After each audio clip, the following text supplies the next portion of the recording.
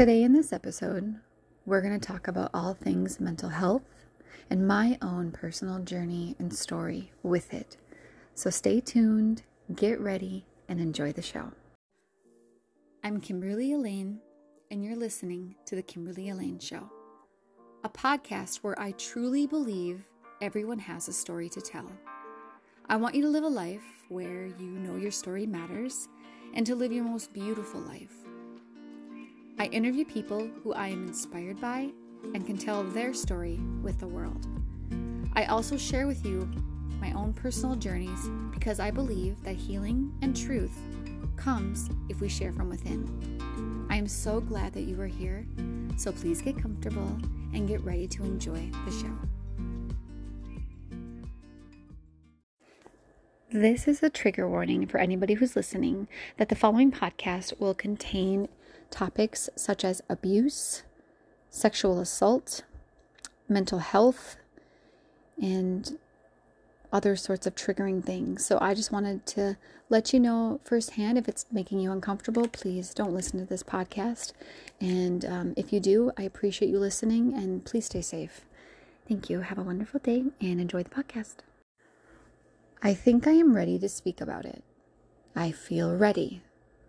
I feel hopeful, I said to my therapist as I grabbed a tissue from her Kleenex box with the word hope on it. I remember seeing this box the very first time I walked into her office.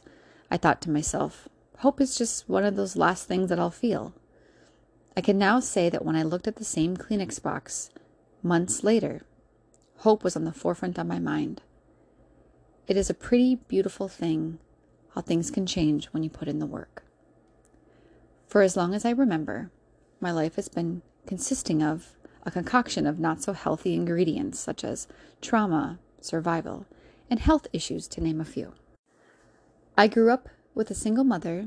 My father and I didn't become close until later on in life.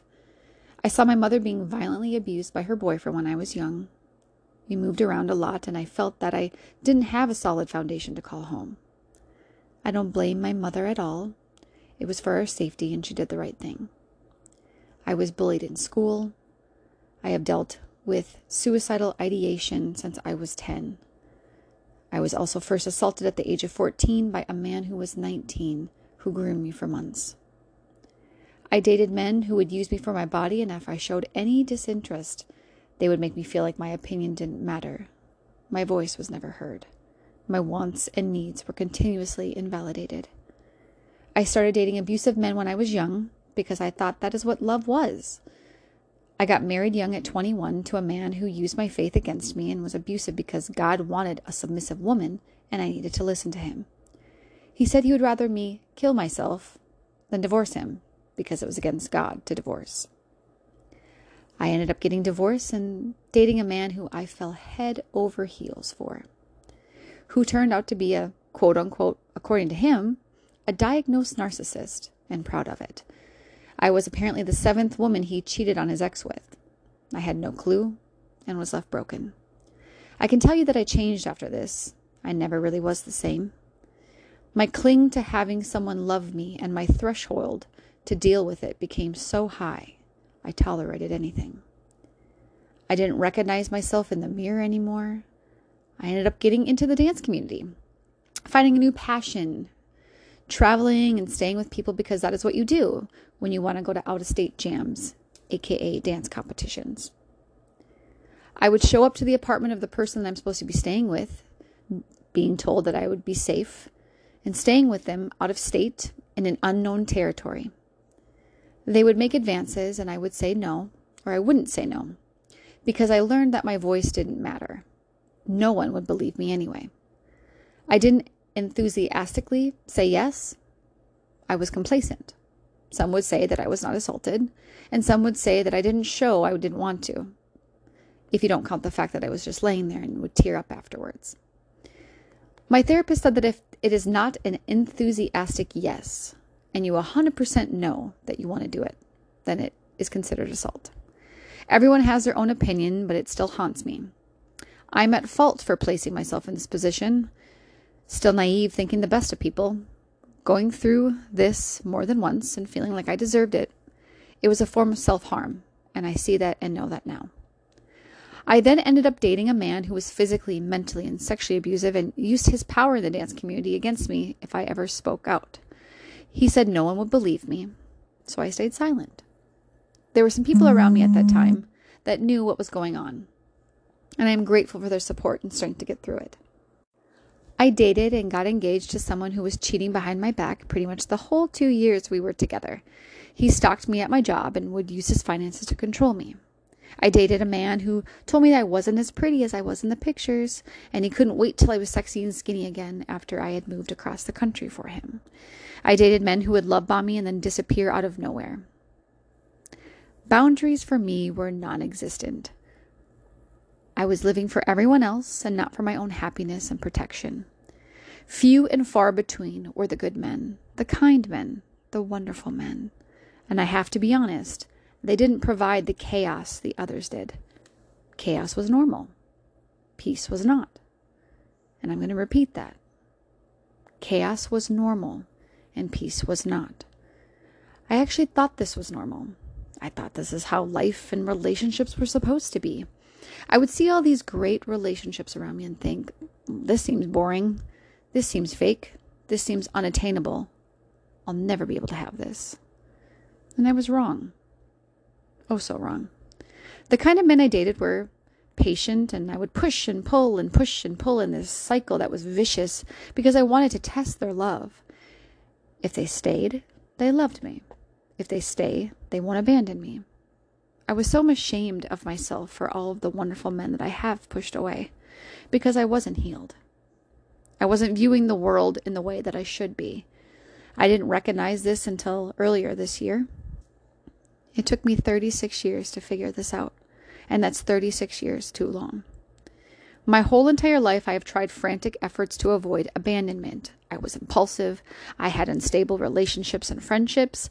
I self-harmed in ways. My depression was up and down. I was clingy to the people I dated. But even if they did one thing wrong to me, I would push them away. But if they left, I ran frantically back to them because they abandoned me, only to feel scared and apprehensive and ready for abuse to happen, ready for abandonment. I always thought that it was better to be left, or I felt that it was better to leave than to be left. Abandon than to be abandoned. If any man I ever dated, or friendship for that matter, with anybody who was kind to me, that purely loved me, is listening, if any of you are out there, I want you to know this. I was not the woman I should have been to you. I'm so sorry. No amount of words is possible to take back any pain that I might have caused. Hurt people will hurt people, and there is no excuse, but I wish I could take it back. And I'm so sorry. I'm really, really sorry. I knew something was going on with me. For a while now, my health issues have caused transient amnesia and memory loss with mood swings. Can a girl catch a break? I started getting explanations for things why were happening to me, but I knew that something else was going on. And I really wanted to get that checked out.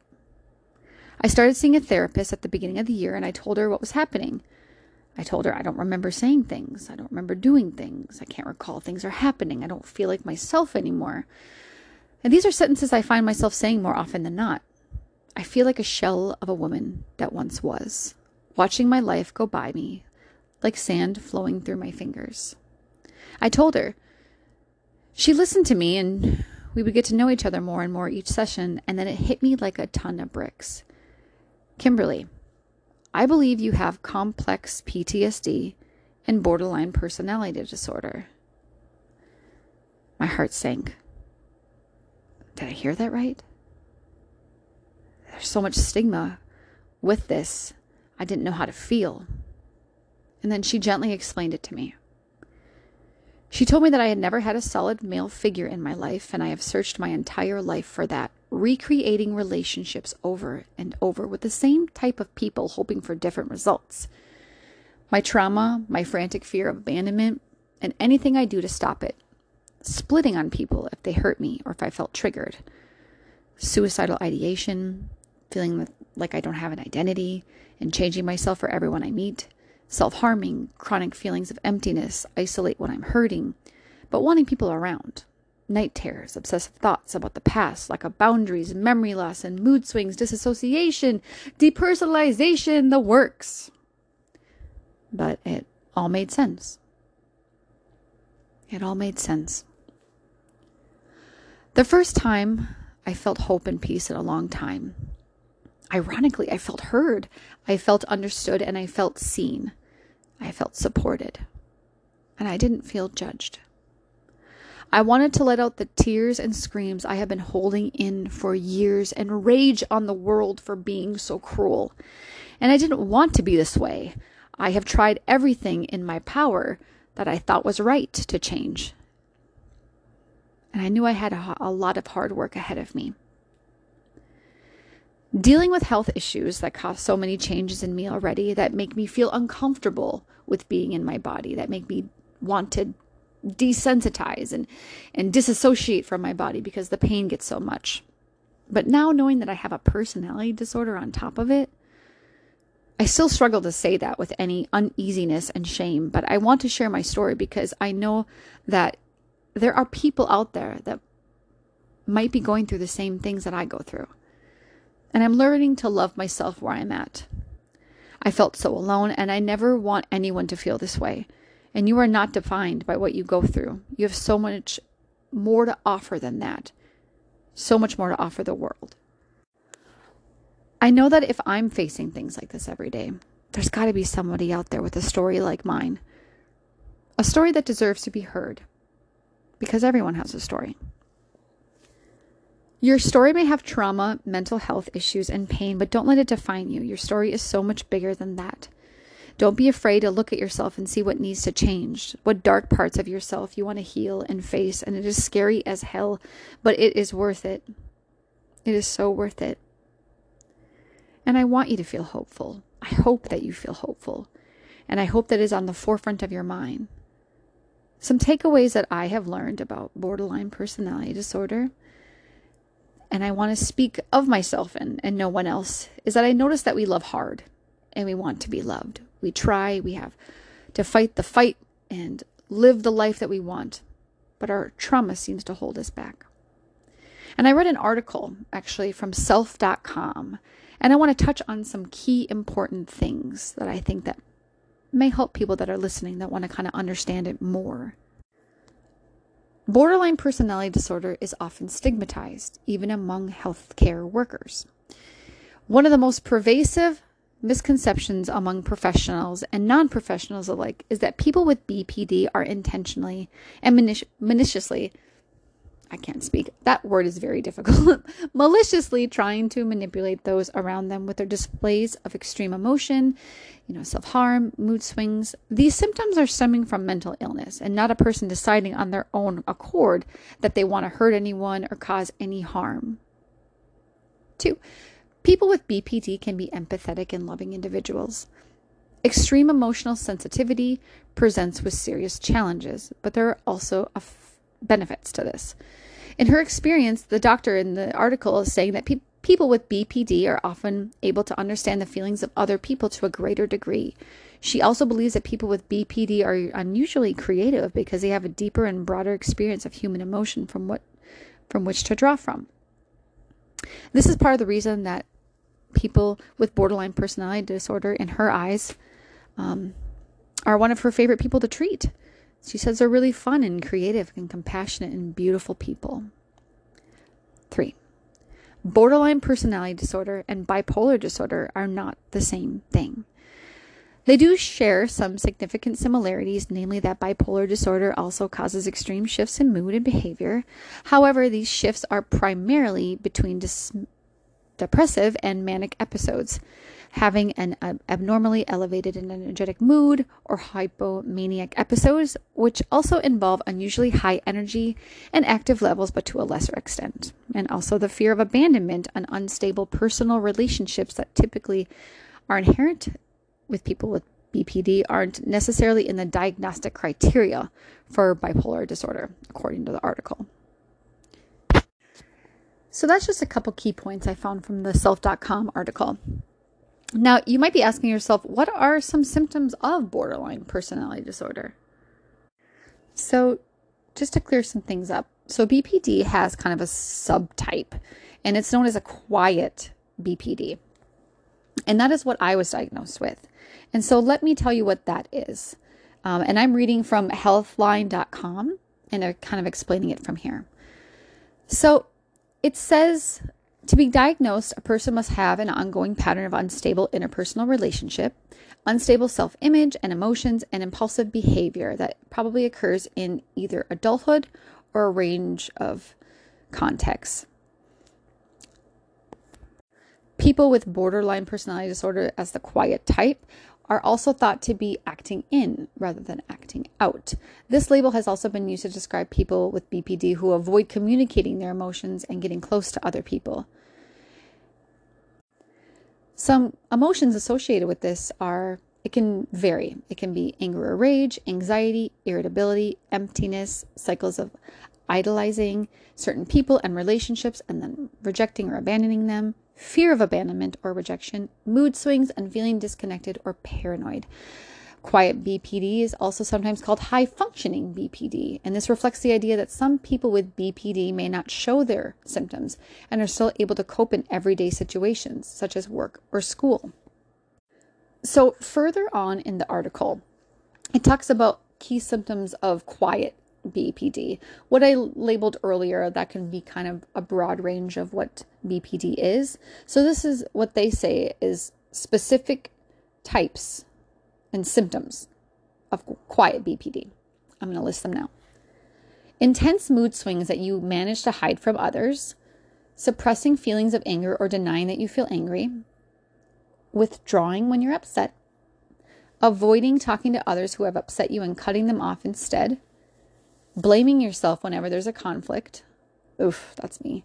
Persistent feelings of guilt and shame, having a thin skin and taking things personally, feeling like you're a burden to others, people pleasing even at a cost to you, social anxiety and self-isolation, and fear of being alone yet pushing people away at the same time. That one is so me. I feel personally attacked. Okay, but further down, it talks about a little bit more, and it can vary from person to person. So let me just go a little bit further into detail here, just in case you may be listening or you know somebody that may have this, or maybe you're going through this yourself. So it says, intense mood swings that can last for as little as a few hours or up to a few days. Thinking in extremes, such as seeing things only as completely good or completely bad.